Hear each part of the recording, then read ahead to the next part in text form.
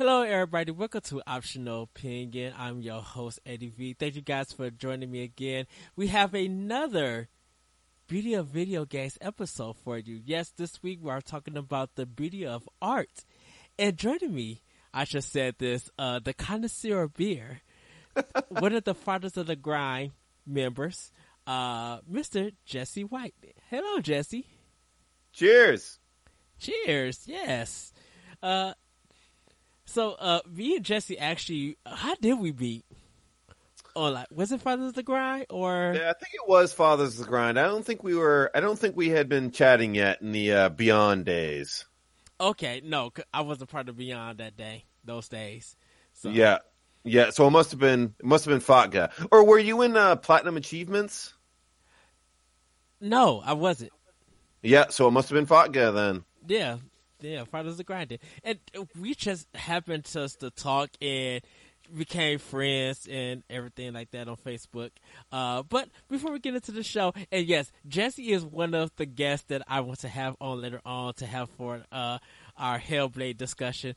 But I had to do my part and finish the game because me and Corey. I'm a fanboy of that show or that game. Me and Corey actually did a discussion about Hellblade. Because we did it for Pod and Play Season 2. And man, goodness, that game is mind-blowing good. It literally deserves every award that it got. And it just shows that I still think Ninja Theory is just on a higher level than a lot of developers. And they do not get the credit that they should get. I agree. I mean, not just Hellblade, even the games they made prior to that, Enslaved and Heavenly Sword, they make good games. Yes. DLC will always be part of my heart.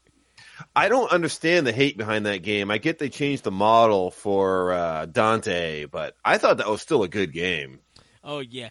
It's weird. Because I'm playing DMC4 on PlayStation 4, and it's terrible. Really? Yes, this game is just like, this is not fun at all. So why are you still playing it? Because I brought it and I said, you know what, I'm going to play this game. I haven't 3 I haven't played yet, but I want to get 4 done so I can get ready for DMC 5. Just to see how those games connect and stuff. But after playing like DMC, Devil May Cry, I was just like, this puts Capcom's games to shame. Yep. Did you play the other ones prior to 4, like all the originals? Yeah, or anything I played 1 and 2 on PlayStation 2. I didn't play 3. I know when it came out, they said it was very hard, and then they re-released an easier version. But I had fell out the series by then because I started playing my GameCube more than my PlayStation 2. Yep. PS2 became my role playing system, and after that, Devil May Cry didn't do nothing for me. Right, so. Makes sense. Yeah, I played the first 2, and like you, I had skipped 3 also. I think I had actually skipped 4 also, and came back into that series on DMC. Yeah, I played DMC. I was just like, let me see what the hate is all about this. I get into the first level, and I was just like, this art is beautiful, which is a funny thing, because we're going to be talking about art. I don't know what art style they use. I want to say cell shade in a sense. No, well, some of it might have been kind of cell shaded, but I think it was kind of modeled after the previous ones, except it was much brighter. It was brighter and, of course, newer, and they changed the character model. So I do think it's kind of like Bayonetta. Yeah, it has a comic sense to. Before we continue on, because we're getting a little bit far ahead. But yeah, everybody be prepared for a Hellblade. It's actually on one of my extinction lists because I bought it for Xbox One. I think I also have it on PS4. But I bought it on Xbox One because I wanted to help Ninja Theory do the donation thing. Yep. For mental health, and I was just like, yeah, I'm getting this game. So yep, I did it too. Yes. So, before we go on, Jesse, can you give us some of your gaming history? All right. So I've been gaming since I was very, very young. I started on PC, actually. I was a PC gamer before I played anything else. Mm-hmm. I think one of the first games I played was a game called Jumpman. I don't know if you've ever heard of it, but it's literally just this dude who just jumps from platform to platform. He's pretty much like a stick man. It was on the Apple II. Ooh, I remember the Apple II. Yeah, so that was my first like gaming experience, was on the Apple II. And then after that, I graduated to Windows system and then started playing things like Diablo, Doom, Myst, Quake, all of that kind of stuff. Yeah. And then I didn't really have another gaming revelation. I mean, I played like Nintendo, the original NES. I played the Super NES, and the Super NES was one of my favorite systems. Things like Super Street Fighter. There's just so much on that system. You could go on and on and on and on. Super Mario World. Oh my God. So much good stuff. So then I actually made the jump from the Super Nintendo to the original Xbox. Wow, that's a big gap. That's a huge jump. Gap. So other systems I had played at friends' houses and stuff like that. Yeah. So I experienced most of the systems, but I didn't actually have in my home any of the systems between Super Nintendo and the original Xbox. I personally didn't go multi out of Nintendo until I got a PlayStation 1 for my birthday. And reason being, I was just like, okay, I'm not getting a lot of Nintendo games and stuff because, it's cartridges, so you kind of have to wait for stuff. And Final Fantasy VII was on PS1, so I was just like, once again, PS1 is my RPG machine. But I was getting other games and stuff too. So, oh goodness, that's a history of its own. But go ahead, I'm sorry. So I got my parents bought me the original Xbox, and with that was Halo Combat Evolved, which just blew my mind. Absolutely blew my mind. Of course, with a jump like that from, like pixel art pretty much to something like Halo Combat Evolved, it's going to blow your mind. You know what? I can actually admit I did not like Halo at all.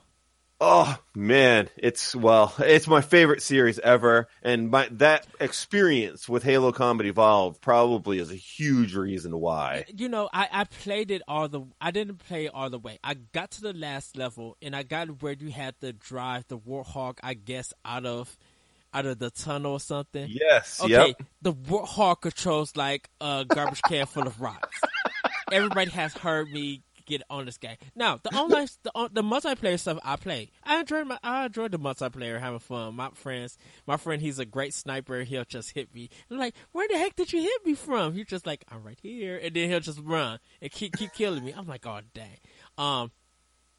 But I will say this, and we'll get back to you. Halo 5, I thoroughly enjoyed.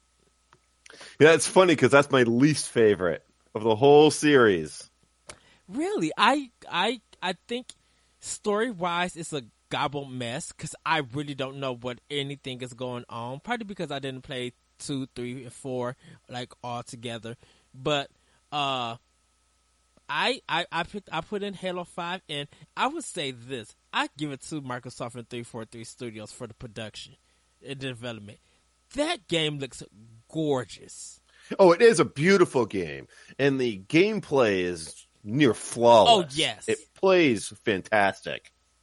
The story is a non-cynical mess. I'm like, what is this? The story is complete garbage. So as somebody who followed that game since its very first release, followed that series since its very first release, I was so upset with the story in Halo 5. Because previous to that, the stories were pretty awesome, actually, to be honest. They had built an awesome world. Yeah, I have the Master Chief Collection. The Master Chief Collection, yeah. So 2 I need to finish, 3 I need to finish, and 4 me, Corey, and Jesse Douglas, we beat 4, but 2 and 3 I need to beat, and I need to get back to that last level so I can actually beat 1, and then I'll be done with the series until Halo Infinite come out. Halo Infinite better be the bomb. It better be. That trailer, I need to go back and watch the E3 trailer because they confirmed that's going to be Halo 6 now. They actually confirmed that. Well, I know that they confirmed that it's going to be the next Halo, but I didn't know they're actually putting a 6 on it. I thought it was just going to be Halo Infinite. It won't have the number, but it'll be considered as the 6th Halo game. Right. Yeah, it's going to be a continuation of Halo 5 story. Yeah. So I agree. They need to knock that game out of the park. I think that franchise, the Halo franchise, actually has a lot riding on it with Halo Infinite, because there's a lot of people that didn't like Halo 4 either. So they go from not liking Halo 4, and then they move on to Halo 5 and being very angry at that game. If they screw it up again with Halo 6, they're probably going to be done. Halo 4 is just is Metroid Prime. I loved Halo 4. I loved that game. When I seen the trailer, I was just like, hold on, did Retro Studios leave Nintendo and make this? Because it looks literally like Metroid Prime, and I'm 500% for it. I love Halo 4. Halo 4 is really good. Just, I think it was the part when they're when they're in the woods, and the way that it looks, I was just like, good night, this looks like Metroid Prime. When I said I'm here for it, I didn't own the 360, but I'm like, when I got the Master Chief Collection, I was just like, I gotta start this game and play. And I looked at it and I'm just like, dang, 343 Studios. So what Halo 4 always makes me think of is it makes me think of Tron. The Tron, how bright it is. Yeah, like neon everything. I would give that more to Halo 5. Oh no, I get it in Halo 4. Okay, I have to restart this game and look at it. Just watch a YouTube video or something. It's like neon everything, just like Tron is. Well, we're gonna get into the show because I just love this conversation. I'm planning on getting a 4K TV sometime down, like later on this year, and I have the Xbox One S. I'm not going to grade up to an OX just yet. I'm gonna wait for that. But I played Halo 4 on the old Xbox One, and I still have my old one. But I want to play it on the Slim, and I want to see what they if it's going to up-res and stuff and recognize the 4K TV, because I want to see that in 4K. Yeah, I'm sure that's one of the enhanced games also. Yeah, it's got to be just a 1 terabyte. What is it? Is it 1 terabyte of? No. I think it's 100 gigabytes or something. It's a big. Oh, the Master Chief Collection. Yeah, the update. Oh yeah, it's enormous. It's ridiculous. And Halo 5 on its own is something like 90 gigabytes. It's ridiculous. Ridiculous. Yeah. I was just like, okay. Oh, but continue your history. Sorry. All right, so I got the original Xbox, and Halo just absolutely blew my mind. And then I played things like Knights of the Old Republic, Jade Empire, games like that. And then Halo 2 came out, and it pretty much cemented the original Xbox as one of my favorite consoles ever. There wasn't that system didn't have a lot of games, but the games it had were freaking amazing. The Xbox became my used game system. Actually, that and PS2 became my used game system. Because me, still committed to Nintendo, and I brought my own Xbox. I brought my own PS2. I brought my own GameCube. I was old enough to have a job to do that. GameCube was my system. So on that note, after I played Xbox for a while, I was like, okay, I need to see what else is out there because this is incredible. Yeah. So then I got my first job and worked so that I could buy a PS2 and a GameCube. So this was the first time that I owned all three major brand systems. Same here. And I brought a Dreamcast. Right? Yeah, yeah. I had a Dreamcast also. Yep. That was actually my least favorite, though. I oftentimes forget about that one. No. Oh, Dreamcast is GameCube was my second favorite though because of Metroid Prime. Oh my god! So I played the original Metroid. I played Super Metroid. Played all of them. And then once I saw what they did in the 3D realm with Metroid Prime, I was like, oh my god! So ever since then, Metroid has been one of my top 3 franchises ever. Did you ever go to Sam Goody and try the demo? Did I do what? Go to Sam Goody. No, Sam I didn't. Goody had the demo that they showcased, and you got to fight the whole first part before you actually got into the game. Really? Yes. Played that at Sam Goody, got done, beat the whole thing, went to the counter and paid it all in full. I was just like, I want to pay this right now. Even before the announce date even came, my whole thing was done. I got off of work, drove 35 minutes in 5 o'clock traffic where everything is packed to get to the mall that was in another city to pick my game up, and then drove another 35 minutes home and popped it in and probably spent the next 3 hours playing that game. Yeah, it was so good. So good. So Metroid Prime was mostly what I was doing on the GameCube, and then on PlayStation, that was like my Siphon Filter and Tomb Raider system. So I had all these game experiences and all these different systems, and it was like I was just like in 7th heaven. So after that, I was like, okay, these are all amazing, but I've got these new systems coming out. So 360, PS3, Wii, all those were starting to come out. Yes. So because of Halo, I went with 360 first because I had to play that Halo 3 goodness. So following that, I had the 360 for probably 2 years before I actually bought another system. And I went and got the PlayStation 3 because I wanted to play Uncharted. I was seeing all these ads and stuff, and I was like, oh man, that series looks great. So I saved up and bought a PS3. And then the Wii was my last one.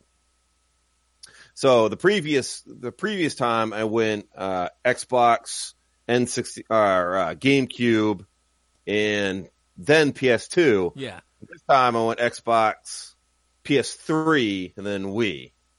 And I will admit, the Wii was probably my least favorite system of the 3. That's fine. There was a lot of junk on that system. But you know what? I still had this conversation with a lot of people. It's just like, regardless of what you thought about the Wii, Nintendo stays innovation, and everybody in that generation was trying to copy them. Those motion controls, everybody tried doing it. Right, and I'm like, what 360 and PS3 tried to do, financial-wise, they didn't do nothing close to what Nintendo did. Like, nope. When I think it took Xbox and PlayStation 3, I think they each took about 3.5 years to even break even. The Wii comes out and it's just like, the money that they made on the DS was about probably double or triple what they made on Wii. So the Wii's like struck gold with the casuals, as everybody calls them. Yeah. That's something that the other systems were never able to do. Yeah, it was. You know what? It wasn't even striking with the casual. I think the hardcore still wasn't supportive of 360 and 3. And oh, they PS3. Were.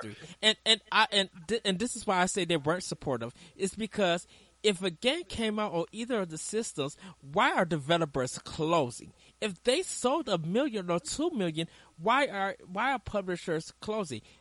You showcase all the hardcore stuff that's in the game that appeals to the players, and they brought it. So why are you guys not closing? Is there not enough hardcore players out there? Is 1 million sales on between two systems not good enough?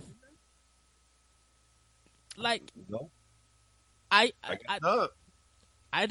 I don't know. And as much as people pointing and laugh at Nintendo and saying that it's junk, and I understand they did have some garbage games on there. Can't deny that. I'm just like, Nintendo made developers innovate and like try new stuff. And I think PlayStation 3 and 360, as great as their graphics were, made developers play it safe. But it was the risk of them playing it safe. Oh yeah, you'll never hear me argue that Nintendo doesn't innovate. They absolutely, unequivocally do. I think all three of them do in their own way, though. I mean, you look at Microsoft, and we have a whole online infrastructure with everybody because Microsoft did it first. Yeah. Copying the PC model. Well, the Dreamcast was the beta, and then Xbox was the second beta. It's kind of like, you know how everybody always credits Halo for making twin stick shooting, first person shooters like awesome. Well, Call of Duty actually did it first, but Halo looked at that model and just did it better and popularized it. It's kind of similar to what you're talking about. There's another system that did it first, but Microsoft did it better. Yes. Well, it was going to be using Windows. Dreamcast was going to be using Windows. So that's why I say for Microsoft it was the beta, because they was going to put Windows to do online for it. But right, I think Phantasy Star was the only one.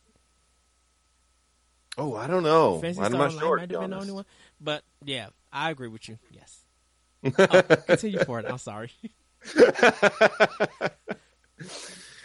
So then that brings us to modern day systems, which is where we're at today. Yes. And me and Jesse pretty much own the same systems. We probably own the same games. Yeah, I own all three systems now. Yeah, we have had multiple discussions, but like I so much root Jesse on as not only as a beer drinker, because like I tell Moose this. I'm like, I get mad at Moose because all the food that he picks put out and all the beer cans and stuff. John Martin, I love him so much. All the food he cooks in beer cans. Like I don't drink beer, and but I love everything that you guys drink because you guys describe the flavors. And the cans look amazing. There's some real art on some of them. I love that. Yep, some of them are, I think, like genuine art. Yes. So that's why sometimes I even ask you, I'm like, okay, do they sell this in Illinois? I'm like, is this local? I'm like, where can I find this? I probably wouldn't. I probably would give it a taste, but I'm just like, yeah, I love the art, which we should probably get into the show because it's 31 minutes. But yeah, we're getting there, aren't we? Yes. But thank you, Jesse, for coming on the show. Thank you for giving us some of your gaming history. And the reason it's good that we're transitioning to art is there's something beautiful about looking at different art styles and graphics in video games. That's pretty much, I would say, maybe 70% of what makes a game. Is seeing what is being displayed to us. So the first type I want to kind of jump on is that is not just graphics, that is artistry. What did you get out of video game art? What do I get out of it? Yes. Oh man, that's like a loaded question. So I tend to approach as I've gotten older, I'm finding myself tending more towards the very single player kind of story focused kind of experiences. Yes. Kind of like Hellblade. That's like a great example of it. Yes. Very story driven. And when I think of art, it's not just the visual aesthetics that you're experiencing.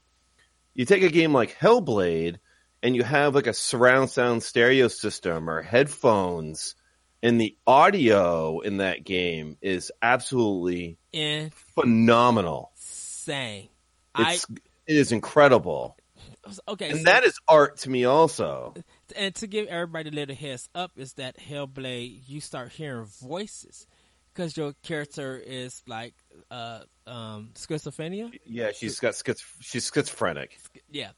and you hear all of these voices talking to you and be like, go and do that. Oh no, you should go do this. Like, sound is important to that game. So yes, I agree with you. Oh, continue. Oh, sorry. So so with that game, you'll be in like combat and you'll have these pretty cool looking demon dudes that are trying to chop you down, and you'll hear these voices from behind you saying like, watch out, because there's a dude that's attacking you from behind or something like that. I don't know. It's like when I think of art in video games, it's like the whole experience that you're feeling when you're playing the game. Yes. So that's what I think of. Yes. What about you? When it comes to video game art, I when I look at art as in graphics and like art styles, I kind of try to find out to see who is taking the art style and doing it, making it feel original, but also kind of being very expressive. So, like everybody laugh at Kirby's Epic Yarn, but I'm just like, Nintendo is making a game out of yarn, and this looks better than anything that's been done in Uncharted. And the reason why I say that is just because Sony has been using this style of art for a long time, and Nintendo is trying to bring something that is kind of cool. Like, how do you make a game look like real life material? Right. And like, I look at that and I kind of just be like, wow, I never thought a developer would actually just try something and make it feel like it's never been done. Now, don't get me wrong. I think Uncharted 3 is one of the best games out of the whole series. Uncharted 4 looks phenomenal. Beautiful game. Gameplay is troublesome. Yeah, it is a visually beautiful experience. Yes. And if I add story, like you were talking about single player narrative and stuff, if I add that to what is being shown, it's got to be something that stands out, that really sometimes create a discussion, because as great as Horizon Zero Dawn looks, the diversity thing in that game is a great discussion topic. But something like The Last Guardian, it might look dreary, but when I go outside and I see the grass move in the wind, and Nico or Trico and me as the player just standing out there and enjoying it and just taking and just looking at it, I'm like, this is breathtaking. Like, this is art, that just jumps out, that means something. So I don't think that you can make a one-to-one comparison between something like Horizon Zero Dawn or like God of War to something like The Last Guardian, or even something like Ori and the Blind Forest or Pyre. I think that all of those games, they are all visually incredible. Yes. But they all push art in different directions. All very positive directions, but just different directions. Oh, yes. Yes, I do. I agree with you. And sometimes it depends on who that person is, how they view it. But you pretty much just put a definition to what it is. Like games are trying to push this art form, they want to be able to express. And all of those games do a great job at expressing, even if it's not through the gameplay, even if it's not through the story. There's something about them that is expressive.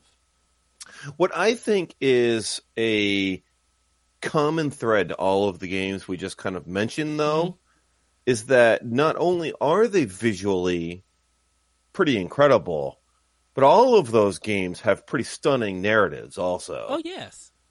It's like the whole, it's like the whole package.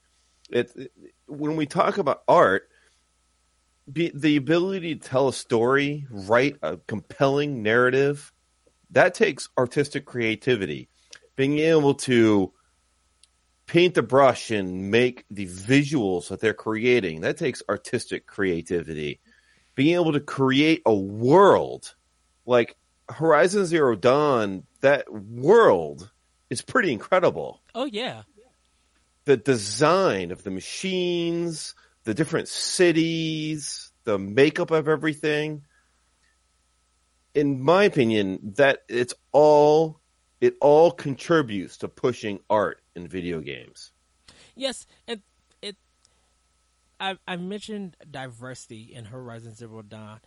It's because that is a game that just the characters that's in there and that you interact with, it's just like this is kind of imitating real life, and it does a phenomenal job of it. It's like it brings you into the game.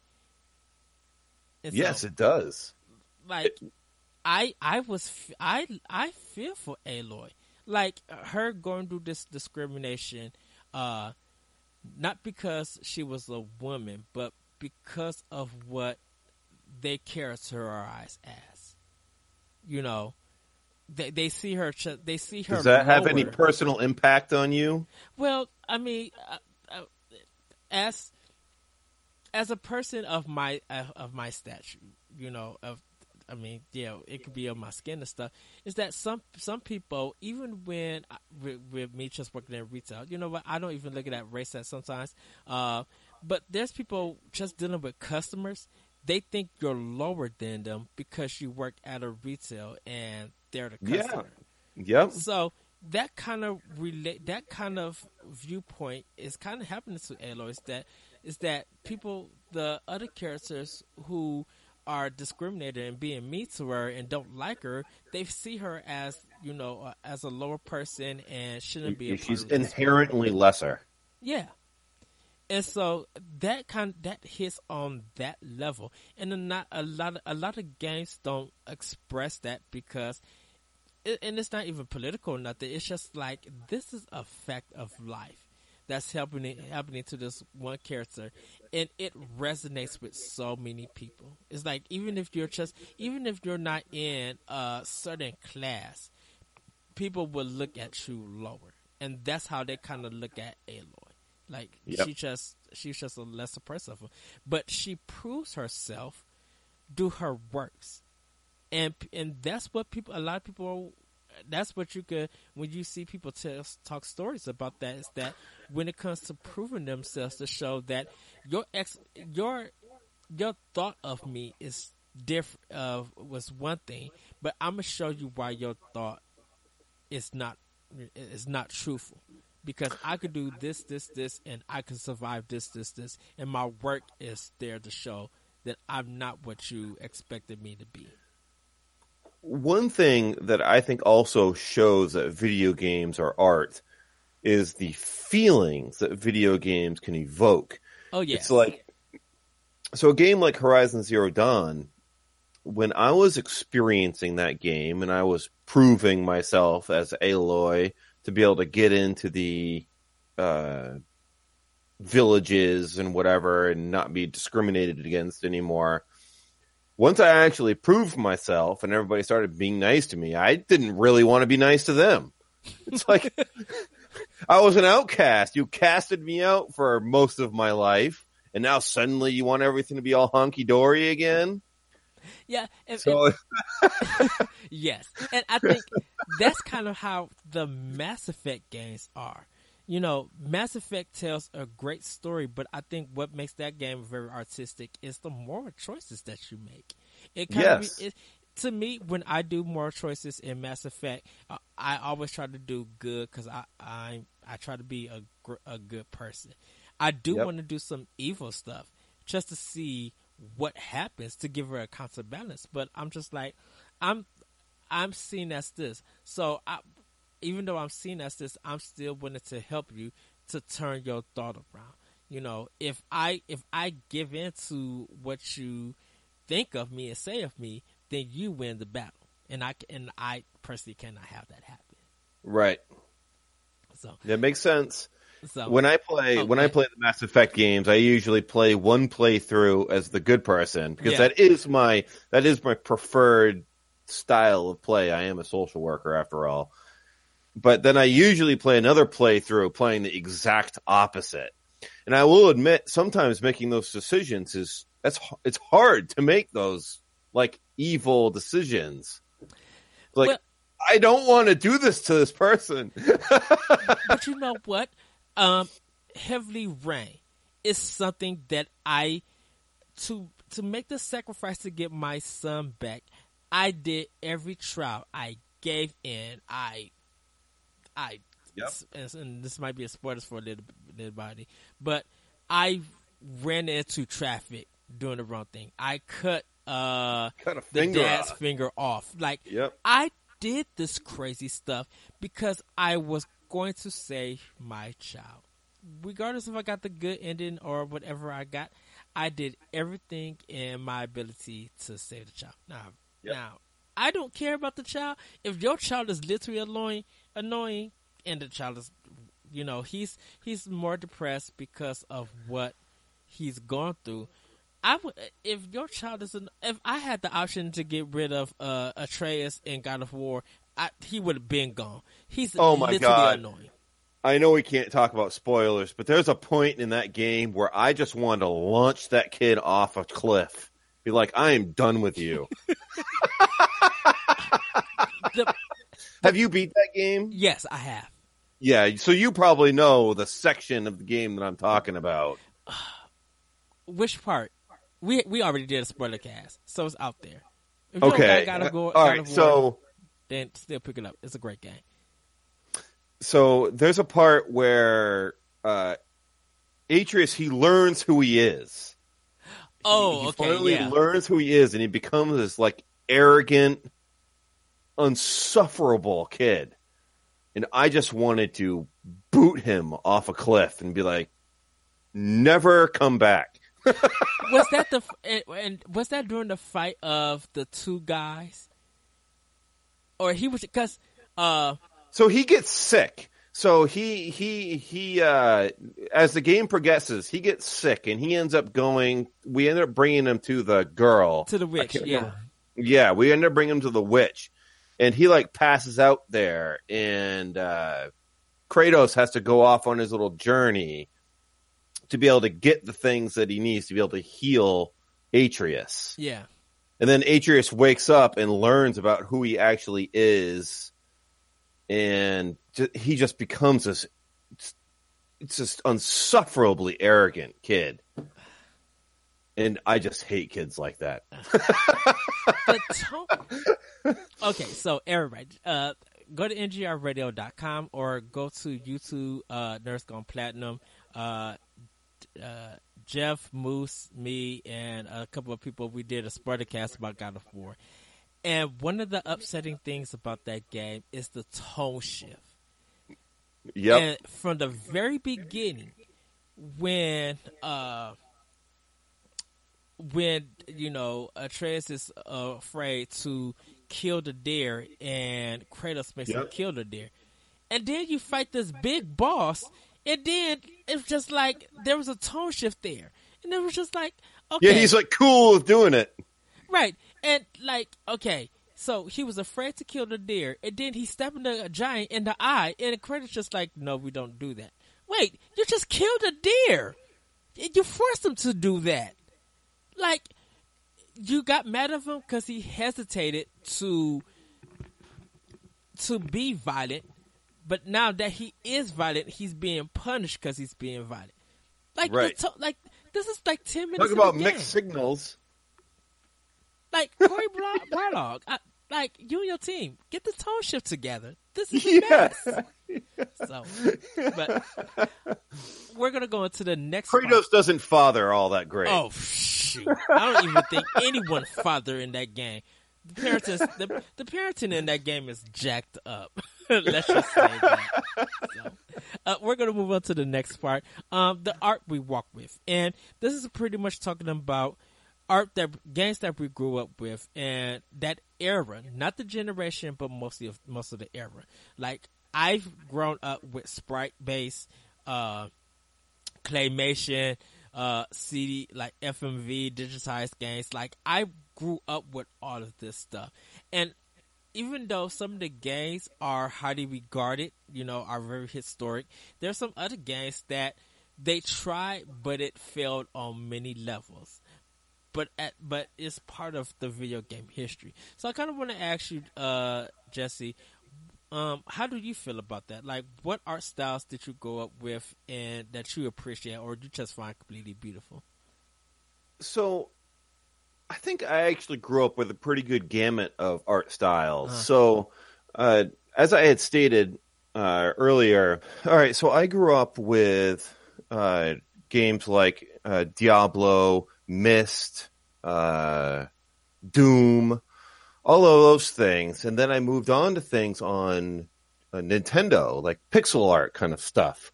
So I think I experienced the whole kind of gamut of what visually what video game art could be back in the 90s and things like that, and then moved right up through the ranks.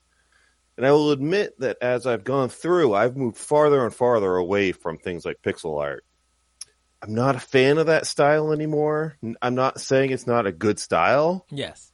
It's just not my thing. So whenever I see a game that comes out that's pixel art, I'm just like, I will admit I kind of judge it prematurely and kind of move on. But other things, like I'm not opposed to 2D things like Dead Cells, Ori and the Blind Forest, things like Pyre. All those games have incredible art, and I don't want to say it's simple, but I can't think of another word for it as compared to like these giant 3D worlds that things like Bethesda or, other places are making. It feels more simple, but I know that's not the right word for it. It's the 2D plane versus the 3D plane. Like there's more that you could do in 3D than you can do in 2D or and even 2.5D if you want to add that. It's just like they look beautiful, but you can't play around with the foreground and background like a 3D game you could.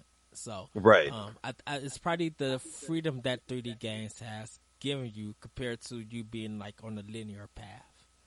Right. It makes it feel more robust, even though artistically it may not be. Yes. If that makes sense. Yes. Like to me, I'm always gonna be a sprite guy. I'm always gonna be our arcade guy. I love claymation. I love digitization. Claymation is cool. I grew up playing Sam & Max. Do you remember Sam & Max? Yes, I do. That was all claymation. It's awesome. Yes. I love that TV show too. Sam & Max was so good. But yeah, like Sam & Max, for me, it was like Clay Fighter on the 16-bit, and Clay Fighter 63 in the 1/3 or 3/4 or something like that. Like, it was something that, to me, was kind of almost revolutionary because you didn't see no studio working with clay to make a game. And you still don't see that now. Maybe on PC, like indie games and stuff, you might see. But there's something that I still love about 2D, but I still love about sprites. We got Shovel Knight, we got Dead Cells. We got those kind of games. And the sprite kind of games have kind of transitioned in this modern age more to indie. Not many AAA or first party has done that. Not even Nintendo has been to anything sprite based. You can't say Pokemon in a sense, but sometimes when you look at the animation, it's a little bit smoother. It's not the square pixel sprites that you kind of know. So I mean, what about like old school like Final Fantasy games? Yes, like a lot of those are getting re-released on Switch. Newly announced. Well, not all. Well, besides Final Fantasy, Final Fantasy 9 is a mix to me because it looks sprite based with 3D graphics, and that might be because of the time that it's on. Probably. But everybody's a little bit happy. I'm glad that it's even coming to Xbox One. Now people want Final Fantasy VIII, which I think is a garbage game, but I've heard it's like the emo Final Fantasy. It's terrible in my opinion. That's one I've missed and never went back to. So love my boss Corey Derrick. Shout out to him from agrradio.com. But he hates. He doesn't hate. We don't hate each other's game, but he's not for Final Fantasy VII, and I'm not for Final Fantasy VIII. But he's for 8. I'm for 7, and we 7 both is love better. 9 and 10. 7 is better than 8, so I'm on your team. Yes. I owe you a drink. Yes. But you guys can, and just let everybody know, please, you guys can read all of these blogs on ngrradio.com. This is exclusive for the Beauty of Video Games Volume 4. So if you guys want to read more thoughts on there, check it out. But we're going to move on to the next section. Did you give your perspective on that that section? Yeah. Okay. All right. Yeah. So digitized delusions and delight. Now, digitization was a big thing in the 90s. Of course, everybody could remember Mortal Kombat. But you also had arcade game like Tattoo Assassins. You had Pit Fighter, which I don't know if that was digitization, ? But you also had games like The Way of the Warrior on the 3DO, or is it Atari Jaguar? It was wonderful. But digitization was where they took real-life actors, put them behind a green screen, recorded their moves, and then put that stuff in a character, like programmed those movesets for a character in a video game, and then released it. Like I said, it was a big thing in the 90s, and now it's kind of evolved. Like, you don't see digitization, but the method of it is juicy. So I had to ask you, what did you think of digitization? So I thought it was kind of cool. So Myst did it. The characters in Myst, well, I'm going to walk that back a little bit. They kind of did it. Mm-hmm. So they recorded a person on like a blue screen and then digitized their image and put it into the video game. So it looks like a real life person. Yes. Like a I don't know how to describe it, but like a live action person in a digital world. Yes. And it was kind of cool. It was kind of like a different take on what you're talking about. So instead of recording somebody and then completely like video gaming their entire look, they recorded somebody and then just kind of push that image right into the video game. Which like, we'll get. Which is going to be the next section for. Oh, is it? Oh, yes. Okay. All right. I'm moving too fast. But something like Mortal Kombat, to me personally, I think Mortal Kombat 2 is still the best game out of the whole series. Out of there. Oh yeah, I don't disagree with that at all. Because I'm like an hour away from Chicago. That's where Midway was based at. When Mortal Kombat kind of came, people didn't know, like, what the world is this game? And then everybody seeing all the blood and stuff coming out and the fatalities, and it just took a wildfire. But people were just trying to imitate Mortal Kombat in games and stuff. And the way that it kind of now evolves, going back to Hellblade, like how Ninja Theory recorded their actors and everything and programmed them for a certain character. David Cage does this for his games, like Below. Is it Below? No. No, I don't think it's Below. Detroit Become Human. Yes, yes, Heavy Rain. I think it is Below.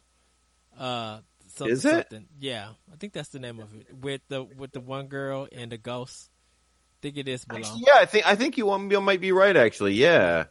I I don't know so much about Indigo's Prophecy, but I know mostly when Quantum Dreams was been making games for Sony exclusively, they have with Heavy Rain they have been using they have been using actors to make their game.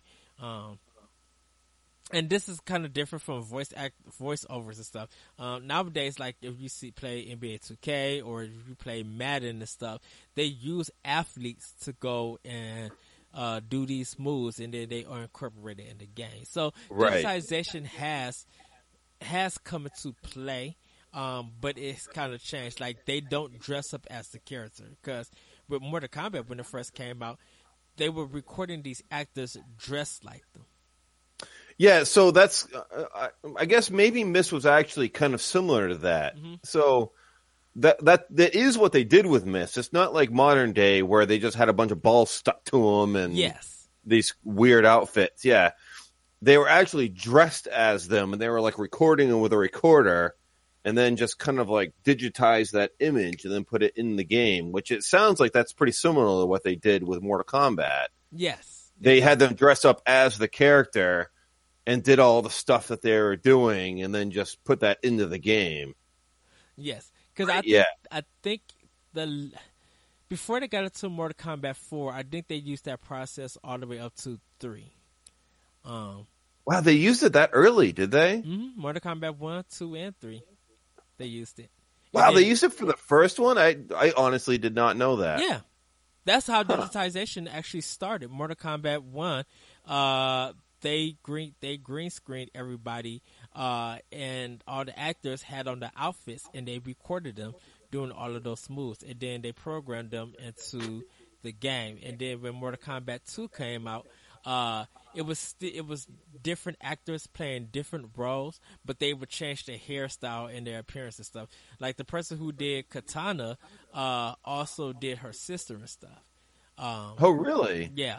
And then, cause that's why when you look at Jax, he's the only black character in the game. But then when they started getting to Mortal Kombat 3 and still using certain actors, even like Kano and stuff, those same actors would be playing different characters, and they would just go in and digitize and change their look. So, I mean, if you look at the credits, you'll see who everybody played, but that's how they did Mortal Kombat. So, they were trying to find a cheap and effective way to make that game, and that was kind of the cheapest, because during that time, sprite-based games was still, a little bit expensive, and it would take a long time for them to develop. So, they were able to find another way to make a game, and it just took off once they started allowing murder or fatalities into the game. Freaking fatalities. Those were awesome. Yes. Talk about art. Fatalities, babyalities, like this, uppercutting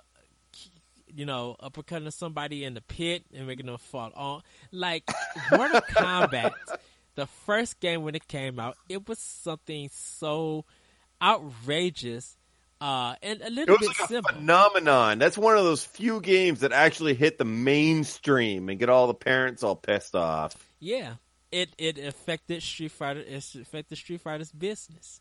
Yep. Because even with Neo Geo throwing out everything, Mortal Kombat was the one to go against Street Fighter. That's why everybody was just like, they should put Ryu versus Scorpion, or just weird, crazy stuff. I'm like, those are two different series, and they're two different movesets. Like, Street Fighter 2 has more moves than Mortal Kombat. Yeah. Mortal Kombat's kind of basic in a sense.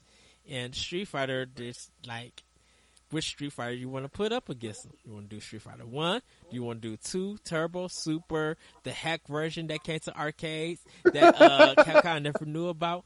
Like, do you want to do Super Street Fighter 2 Turbo? Because Street Fighter that game had a lot before they even got to 3 and Alpha. Yeah. So I had Super Street Fighter Turbo 2. is the one I had on Super Nintendo. Yes, that's the definitive edition. Yeah, yeah. I can say that because I used to own that game and I played it like almost every day. Yep, hours. I played a lot of it. Yeah. Ryu was my dude. Yes. I would say to marry me, but Jesse has a girlfriend, so I think she might not mind. There's so many people that I want to marry. I was just like, you know what? I love you so much. Just marry me. Just give me a ring pop or something, and I'll be good to go. But we're gonna go into the next section. FMV, Forgotten Masterpiece Validation, which pretty much I really mean full motion video. And full motion video is, now this is what when they took a person, dressed them up in a costume, and actually put them in the game. It was a script. You made decisions. It was kind of almost a adventure game for some of them. Most of the games that came out were on CD systems. So Sega CD, 3Duo. I think Atari Jaguar had a CD, TurboGrafx CD. Like they had this medium because the consoles at that time couldn't handle it. So for a lot of us, to give you an idea, the first full motion video game was Dragon's Lair. It came to arcade, and you kind of had to press a button at the right time, and it was animated. And then later on, when the Sega CD came out, we got Night Trap, and that's kind of how full motion video took off. Yep. Do you remember this time, and what did you think of it? Like, I kind of cringe, but I'm fascinated that it happened. You know? Yeah, I don't think it aged very well either. No. No. Because you had games like, you had the Crisscross Make My Video. You had Marky Wahlberg. I don't think I ever heard of that one. Yeah, for Sega CD, you had Crisscross Make My Video, and what you would do is you would take Crisscross's song and you would edit different videos, and then you would showcase to people. So that sounds amazing. Mark Wahlberg has one. Marky Mark and Really? Funky Bunch Make My Video. Yeah. So that's very interesting. You can watch a video of that on systems, and people kind of Night Trap got remastered and came out on PS4 and Switch, so you guys can get an idea about that. But yeah, full motion video was the production wasn't high quality. Everything looked bad and just like it was very cheesy. Like you had Mad Dog McCree also on it. Just I had all of these games, and every time you would do an action, the game would freeze, and then it'll load the action that you just did. So you even had stuff for CDI. You had the Legend of Zelda 2 on CDI that had some bad animation, but also some full motion video. But that had full motion video in it? Yeah. I don't even remember that. Mm-hmm. It has some full motion video in that. In the second game, not the first one. Yeah, I know. Yeah, the second one. Yeah. So, I remember playing that, but I don't remember seeing full. I guess my memory must just be fading. Yeah. Or I blocked it out of my mind. And I know I didn't mention Street Fighter the game, the Street Fighter the movie, the game. That was kind of like the last. That was bad. Oh, I played that on PlayStation 1. And what was Capcom thinking? Yeah, that was bad. Yeah, truly. But like FMV was kind of a thing. It didn't really last long, but it did make a comeback. You got games like Late Shift. There's one called, I think, the Shadowrunner Detective or something like that, or Shapeshifter Detective, coming out later on Switch and stuff. But like full motion has Her Story. Everybody who knows about that. I loved Her Story. Yeah, that's full motion video. That was kind of that's an evolution of it, though. It worked out much better in her story than it did in previous games. Yes. Well, the technology is better because you get the graphics and stuff looks cleaner because everything is in HD, but the stories that they're telling and the development that went into it is just better. Like her story, you could quit at any time. You get whatever you need to get, but if you want to find out more, you have to type in words and stuff, and a new video will come up whatever you type or something, and then you try to make that connection to the story. Yeah, her story was awesome. Yes, really, really good. Oh, that should come to Switch. I think that's a game that needs to come to console. It's only on PC. I think it should come to Switch. I heard late. It's on mobile. I played it on iPad. Yeah, I played it on iPad. Then yeah, it should come to Switch. Yeah, it should. I should say. It should. So, but any other thoughts for full motion video? No, it was just a disaster. Well, we're going to continue on. So we're going to celebrate cell shading, and cell shading is making a making a game look like a cartoon. Yes, Jet Set Radio was kind of the first game. I believe it was 2005. This game was released. It was on the Dreamcast. No, 2000. I'm sorry. It was released on Dreamcast in 2000. It was developed by Smilebit, and Sega did the publishing for it. And what it was is just like you kind of was on these roller skating, and you would see a graffiti thing on the wall, and you would feel it. But when you see everything in motion, it looks like a cartoon. Nintendo took this idea and brought out the wonderful The Legend of Zelda Wind Waker, and people were outraged, but then they played the game, and some parents even seen it were just like, "Are you playing a cartoon?" They were just like, "No, this is the actual video game." So, there was the last one of cell shading that I could think of is Okami.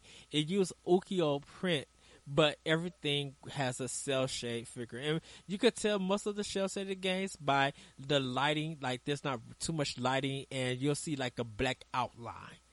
So a game that I will admit I'm not 100% certain, but I'm almost 100% certain is cell shaded, that absolutely informed my entire video game experience is Doom 2. I am almost certain Doom 2 is, if not the original cell shaded first person shooter, it is damn near one of the earliest. Tell me all about this because I'm fascinated. I've never thought that.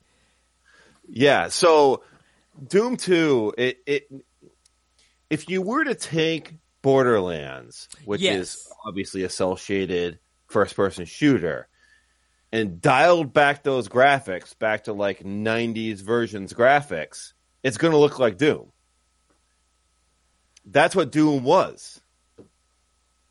Fast-paced, cel-shaded first-person shooting. But I thought, was Doom 1 sprite-based or not? Or it was just Doom 2 that was cel-shaded? I'm pretty sure both were cel-shaded, but I'm not 100% certain on that. I'm positive Doom 2 is. Okay. Wow, I forgot all about that. Yep. Doom 2, I'm pretty sure, is the original cel-shaded first-person shooter. I could be wrong. Maybe Wikipedia could prove me wrong on that. Well, but it said with Just Set Radio, it said that it was the first cel-shaded game to use that technique. Oh, really? Yeah. Yep. Ooh, I would love to actually play a remake of Doom 1 and 2 in a cel-shaded look. It would be pretty cool. Oh, that Doom remake and that Doom Eternal is going to be amazing. Dude, that newest Doom game was amazing. Easily my favorite first-person shooter of the generation. It's not even a competition. I might have to fight you against that. Oh, what do you think competes? Titanfall 2. Titanfall 2? Yeah. That's what everyone says. Oh, don't get it twisted, everybody. Doom is out. If you play it on normal, it's going to give you a challenge. Trust me, I died a lot. But that fast-paced action, I was just like, it kept me going. Like, I spent a week and a half playing that game, digging in, getting off of work, cutting it on, playing that game for 3 to 4 hours, trying to get through fights. And I was just like, I love this hectic. I care more about the shooting than about doing the quick kills and stuff. Right. Like, I was just like maniac shooting everything. Right. Well, you have to keep moving. So what? All right. So I'm going to go off on a little bit of a tangent away from our topic for a second. Yeah. But what I loved about Doom. So as I said at the top of the show, I come from those early age first person shooters, the old schools like Wolfenstein, Quake, Doom, Hexen, Heretic, all of those original first-person shooters. I played them all and loved them. Yes. So when I played the newest Doom, there is no way that a game could have more perfectly encapsulated the way old-school shooters played and felt in a new graphics system. I mean, you fire that up, you have key cards. Yes. What game has key cards now? It embodied the feeling of those old school shooters. And I search high and low for those key cards. Yeah, you have to. They're awesome. like I understand. Some people don't understand. Some people don't understand that some of the first-person shooters, like, these are earlier mixtures of first-person and RPG aesthetics, like genres come together. Right. The key card, you are going to have to search every room, every nook and cranny. You're going to have 15 fights. You're going to have to find a dead body. It's under a box somewhere that you can't believe. The key cards were the things for your progression. You don't got that key card, you weren't moving an inch.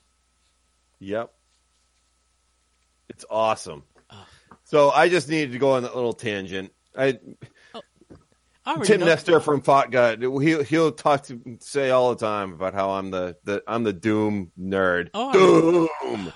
Okay, Doom 3 though was garbage, so we're gonna forget all about. No, that. I cannot agree with that statement at all. No way. We're putting this conversation on hold because we have to solve this Doom 3 first.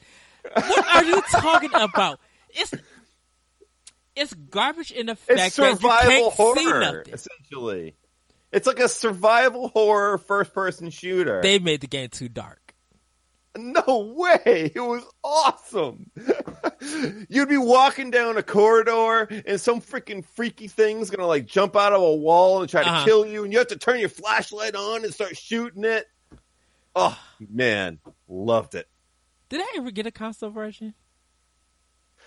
Yes. Yeah, on Xbox. I don't know if it came to PlayStation. Maybe it did. I played it on Xbox. I'm going to. And then they got like a remastered version of it on 360 and maybe PS3. I'm not sure. I wonder if Doom 3 is backwards compatible. I'm going to pick it up. Ooh, I don't know if it is or not. It might be. Okay. Oh, that game was awesome. We're going to take this discussion. You're coming back. I'm just going to say real quick. So, yeah, go ahead. Doom 3, that game gets a lot of hate because it was a departure from the rest of the series. So the rest of the series is that wicked fast-paced, don't stop moving, kind of shooting and attacking. While Doom 3 was more methodical. You had to move slow through areas because you never know what's going to jump out. It was like a survival horror game. It was way different. And I could respect that if I could see anything. Like they made the game too dark. I even cut up my settings because I play one of my friends at my old job let me play Doom 3, and I had to give it back to him. I'm just like, I can't see nothing. Like I don't know what the lighting department did. They put the shadows are too dark, and it's dark everywhere. And I understand if you want to go for Horizon, you want to go to a survival horror kind of feel. I understand that. Completely could go with that. But do it with some lighting. let me see a path that I could go to, because I don't know where I'm. Dude, I was going on the Alfred Bridge, and it was so dark that I ran into a wall, and I was just like. I don't remember if that happened to me or not. I don't know. It probably did. So, I just don't remember it. But we're going to table that discussion, because I'm going to have you back on. We're going to have a talk for Doom. But we're going to move on actually to the last part, the investments to come. And this is kind of talking, like I mentioned earlier, Yoshi's Epic Yarn, and definitely not Yoshi's Epic Yarn, I'm sorry, Yoshi's Woody World, and Kirby's Epic Yarn. Like, those are kind of advancements in graphics and artistry. What would you like to see in the future? Whether it's in single player, multiplayer, whether it's an art style, what do you personally would love to see in the future? Is this just visually artistic? Anything that you want it to be. So what I would actually like to see is, all right, so I think visually I actually think we're pushing those boundaries about as well as we can right now. I mean, I can't think of a style that we haven't hit yet. I mean, even like Epic Mickey has done the painted art styles and things like that. Yeah. I mean, I can't think of an art style that we haven't hit visually. I would like us to just keep pushing those styles. But what I would like to see is more audio. So there is so much you can do with audio in a video game. And I feel like most of the time they just kind of typecast their audio, and it just is what it is. But I want to see more games do things like what Hellblade did, where they really utilize the 3D environment and sound and make you feel like you're actually there. I think, it's Sega Saturn or a Dreamcast. It's one survival horror game where you have to listen to sound because you're kind of blind. Kino, what is that game? I'm sorry, everybody. On next show, I'll probably have it for you. But he passed away. He was like a person big for survival horror games. I think he made D and D2. Oh, I'm not sure. But go ahead. So as I said earlier, when I think of art, I think of all the various ways that games are created, and audio is, I think, one of the key things that make that artistic experience. And when you have a game like Hellblade, where that 3D environment is really keyed in on, and you hear it all around, like if you got headphones on, you'll be like looking all around you because you're thinking freaking people are in the room with you. It's just such an incredible experience. Okay.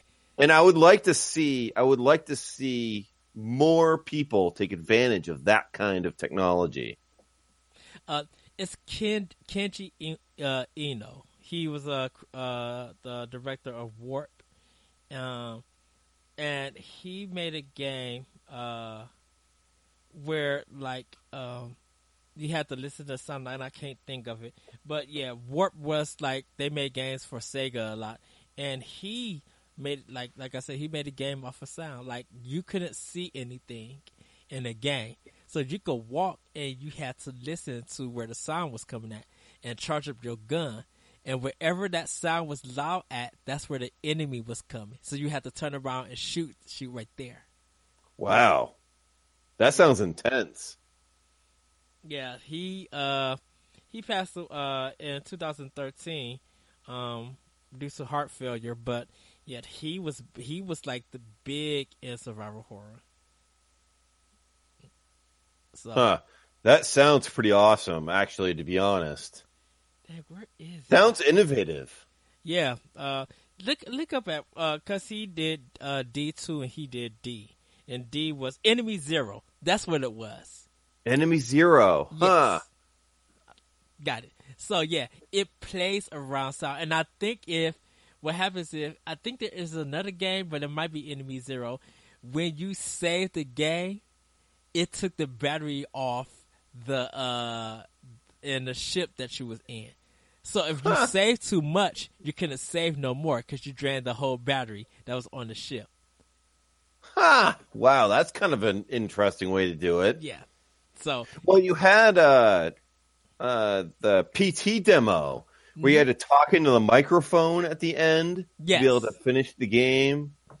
It's cool how different people use that kind of artistic talent to incorporate into their game. Well, Konami did Lifeline, where you had to be like you had to direct your player by your voice. You would shout actions to where and that the character was supposed to go. It didn't work well, but yeah. Oh my goodness. They tried at least. Yes. I would love to see more audio stuff. Yeah, so that's kind of what I think about. I think that a lot of times people, they just kind of use the same old kind of audio files that we've been hearing for years now. Like every shooter sounds the same. They all sound the same. Yes. It'd be cool if somebody tried to take a different approach to it and make the sound. I don't know. I don't know. I don't know how you could do it, but it would be cool to see them try something different. Well, that's why I think I love Just Shapes and Beats, is because it uses music for the game. And you have to stay on beat, and you have to look out, because if you don't follow the beat and you're not seeing what's going on screen, if you're not a person who can stay on beat and stuff and do the stuff, you'll get hit and you'll die like that. I'm going to get hit and die.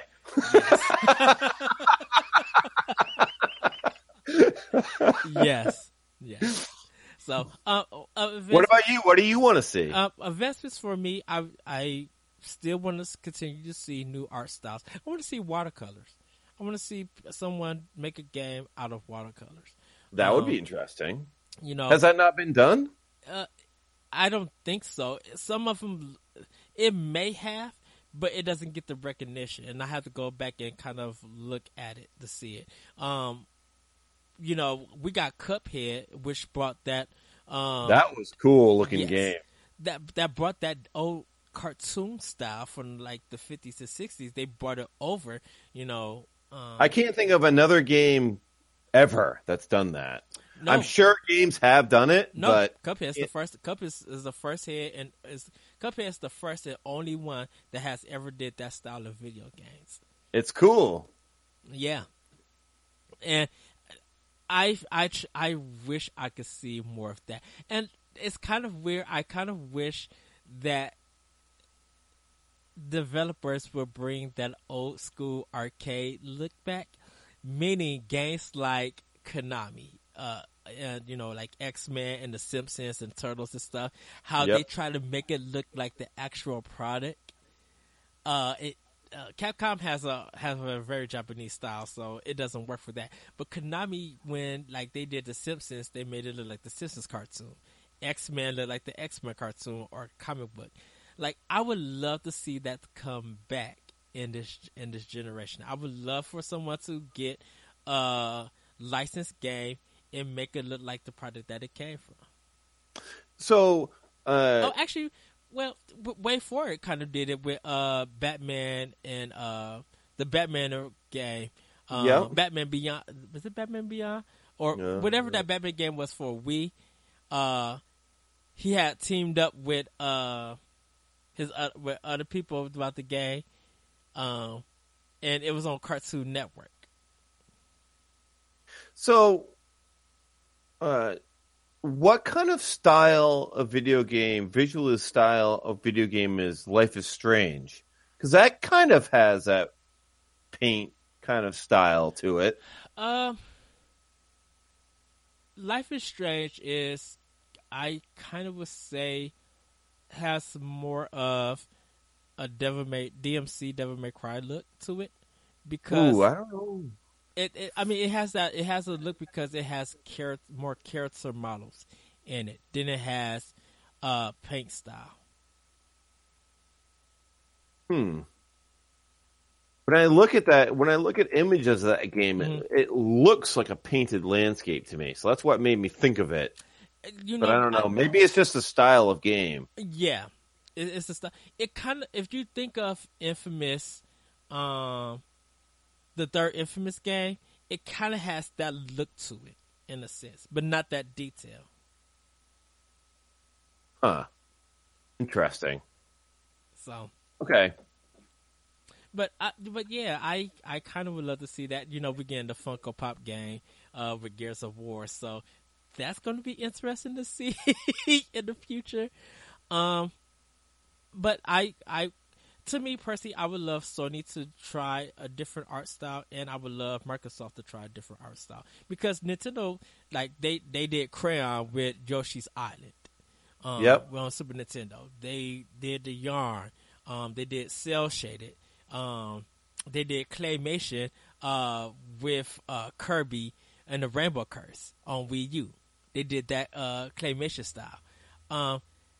And I don't know. I kind of want them. I kind of want to see Sony do Claymation. I kind of want to see Microsoft do something with Yarn. I feel like Microsoft and Sony are chasing after a different consumer base than Nintendo is. Yeah. Do you remember? I think it's Max Head Max or something. He was the dude on HBO with the sunglasses. With the yellow. I don't think I know what you're talking about. He used to be on TV, and he used to just have a head and move around, and then like always stutter. Do you remember? Do you remember Eminem's Rap God video? Have you seen? Oh yeah. Okay. Yeah. You remember how he's looking on with the glasses and with that and his thing? That's Max something that used to be on HBO, but he was like kind of staccato. And Capcom did it with one of their games for 3DS. And it was with the guy. He was like in a red suit with like his hair looked like it was thunder. And it came out for DS, but it didn't sell well. But that's a style that I would like to have back. Yeah, that would be pretty cool. I can't think of many games that have done stuff like that before. No one has. Well, okay, well there you go. So that would be an interesting to tackle then. Yeah. So, but that is the show, everybody. I want to thank Jesse White. Do you have anything to plug? What anything that you want to plug or anything? The only thing I would plug is our beer show that we have, the Brew Review. I do it with John Martin in the group and a few other people from other groups I'm a part of. If you like beer and want to hear people get drunk and talk about it, this is the show for you. Yes. And you guys can find Optional Opinion on SoundCloud, iTunes, Google Play, TuneIn, and other podcast apps. Do check out the Beauty of Video Games at NGRradio.com. Last week, I talked to the guys, Trey and Jeremy from Nintendo Domain, and we talked about character. And I wanted to have this talk with Jesse about artists because I kind of wanted to get on the show, introduce them more to you guys, and just like really have because I have talked to almost everybody that we know, like Matt Moose, Jason, Jesse, Corey, Larry. I've been on NGR a couple times. Yes. And I wanted to bring you in because they only Moose and Jeff haven't been on Arsenal X. They had to throw out the X every time I say that. They have Jeff and Moose haven't been on Optional Opinion, but everybody else has. And so I had to get you on. Like I said, I apologize. I'm sorry for the delay. I will get into Hellblade because I want to get more in depth with you. After playing that for an hour, it just made me respect Ninja Theory more. Yeah. And they are kind of one of my favorite independent developers. They're awesome. I'm curious to see what they do for Microsoft now. Now that they're owned by Microsoft. I'm with you. I fell on my bed when that announcement came and dropped my jaw like, wait, what? That's a blow to Sony big time. I think it is too. I've seen the Sony crew, not like meh, whatever, but that's a big developer, I think, to lose. So exactly. So, If I was not able to play Ninja Theory games anymore, I'd be kind of upset about it personally. I would buy that system just to play Ninja Theory games. Right, exactly. Yeah. That's my support. Ninja Theory and Wave 4 are in the same boat. They're some of the developers I will always support, regardless if their game is good or bad. Regardless of what rating they get, I support them because those are the games that I like. And I just enjoy them because they're so passionate about what they do. And yeah, it might hurt that they might not meet the numbers and stuff, but like, you guys bring out great products, and I will always root for them. I will always enjoy their games. I told Larry that I kind of want Wait for it to remake Super Metroid. That would be quite interesting if they remade that. I have daggers and yells being thrown at me, but it's the internet. I don't know if they could successfully remake Super Metroid, just because I think fans would just get so angry at it. And I don't think there's anything they could do to actually appease fans. And guess what? And those same fans that's yelling are going to be the same ones that's going to buy it. Right. You're right. You're absolutely right. So, but everybody, thank you for joining us. Have a great week. Have a great weekend whenever you hear this podcast. Once again, thank you, Jesse White, for coming on the show. I will have you for more. We're going to return to this Doom conversation. I will make a special episode to have that Doom conversation. I need to get through Doom 3. If it is backwards compatible, I would have to get through it. And I may actually warning, I'm right. You probably are. So, with that, everybody, we will see you next time on Ashino Opinion. Bye. Bye.